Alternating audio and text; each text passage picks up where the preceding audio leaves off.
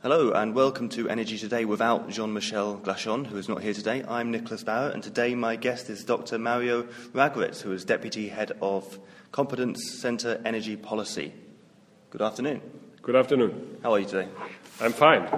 Always like to be in Florence. Cool, me too. So renewable energy costs have declined substantially over the past year. Are support mechanisms necessary for the further development of renewable energy in Europe, and if so, why?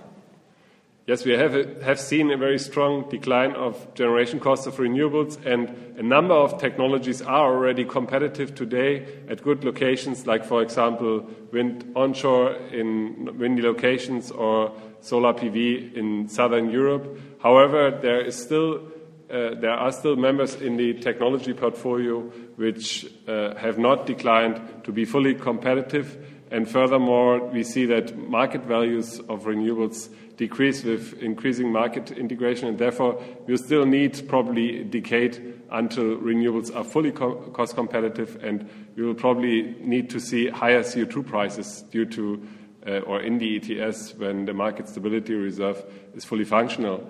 And once we see the full carbon price and technology costs have come further down, we probably can phase out support, but this will not happen within the next decade. Among the great variety of support mechanisms observed across Europe, are there indications of convergences towards any one of these mechanisms for the future? I think we can see a great convergence of the support mechanisms. We have seen, on the one hand, fixed feed-in tariffs in the past in a number of member states, which gave a very good investment certainty, but limited market integration compatibility of renewable energy generators. On the other hand, we had seen quota obligations with tradable green certificates, which were characterized by limited investment certainty in particular.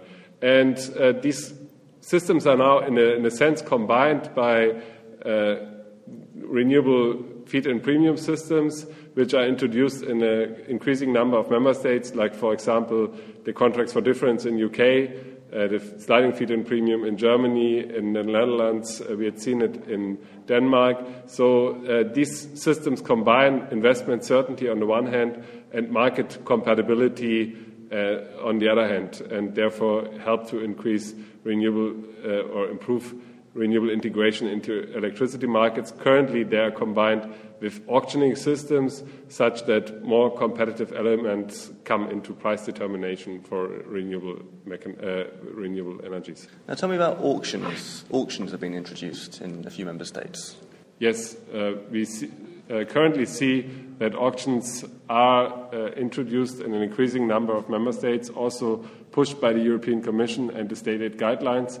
And the idea here is to have a shift from administratively set prices by governments to more competitively set prices by market actors. And this is probably a useful development once renewables get really the dominating shares in the electricity markets, that prices are set based on competitive elements. But I think we have to carefully take into account international experiences, and we have to anticipate very strong policy learning in the design of auctions, because not always auctions have been successfully applied. We have seen some difficulties in applying auctions in terms of really reducing the prices and really getting the targets achieved, for example, in the UK in the past. And I think we have to overcome these difficulties to make auctions really a success. So we should get a stepwise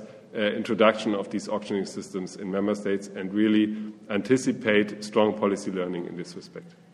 And finally, I understand that you are running a course at the moment. Could you tell us a little bit about that? Yes, we will run a course on renewable energies in the next year, and the course will provide comprehensive training on regulation and market integration of renewable energies.